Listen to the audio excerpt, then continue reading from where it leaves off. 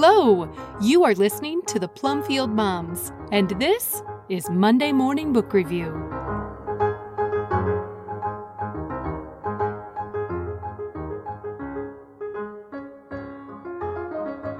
The Penderwicks, a Plumfield and Paideia book review originally published by Sarah Masaryk on September 12, 2023.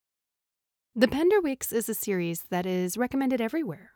It's not a series that I have in my library. In my years of moderating a massive book group, I found that this was a book series that really divides people. I read the first 2 books, or maybe was it 3, I can't remember for sure, and found that it fell into this had so much potential to be brilliant but falls into modern tropes and makes me frustrated camp.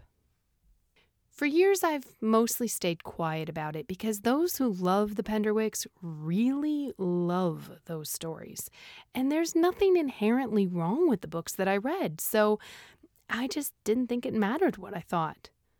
Years later, however, I heard so many people asking about them, I thought it prudent to articulate my objections. The first book, The Penderwicks, A Summer Tale of 4 Sisters, 2 Rabbits, and a Very Interesting Boy, was delightful. Not perfect, but refreshingly fun for a modern book.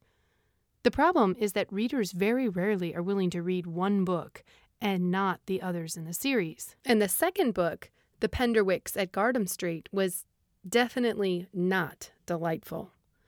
Instead of a sweet and interesting family story, the girls are petulant and angsty. They're rude to each other and disrespectful of adults. I was so disappointed. One of the recommendations for the series is that readers claim that there are so many lovely literary references that bibliophiles are delighted, while at the same time the children are modern and living like we do, so it makes those old book references come alive.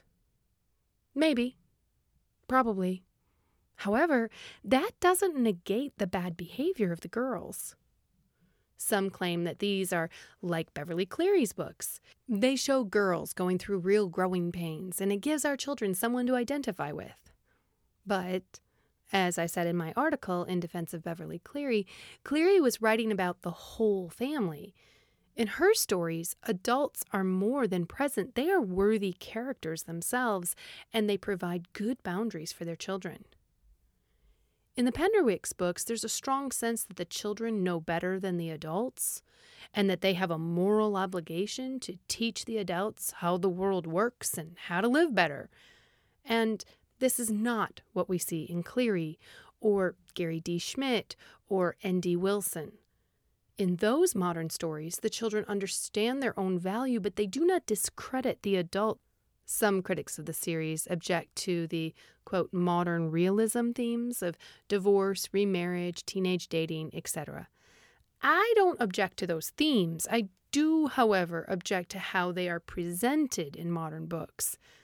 I can't really say how those play out throughout the entire series because I stopped early, but I did not love what I saw. One of the challenges of writing a series about sisters who have a substantial span of age is that it's hard to know who the target audience is. Should children as young as the youngest sister be reading? Or are these for children who are as old as the oldest sister? In Hilda von Stockham's The Mitchells series, we see children who are babies in the same family as children who are in high school. To make the story suitable for all ages, Hilda did mention some dances and possible romance, but she did so only very lightly. In the second Penderwicks book, teen romance is a key theme. Just because the oldest sister is old enough to be interested in boys doesn't mean that our younger readers need that explained in detail, complete with hormonal discussion. I think that while these stories could be lovely, they missed the mark for me. With so many better options out there, I'm just keeping these out of my library.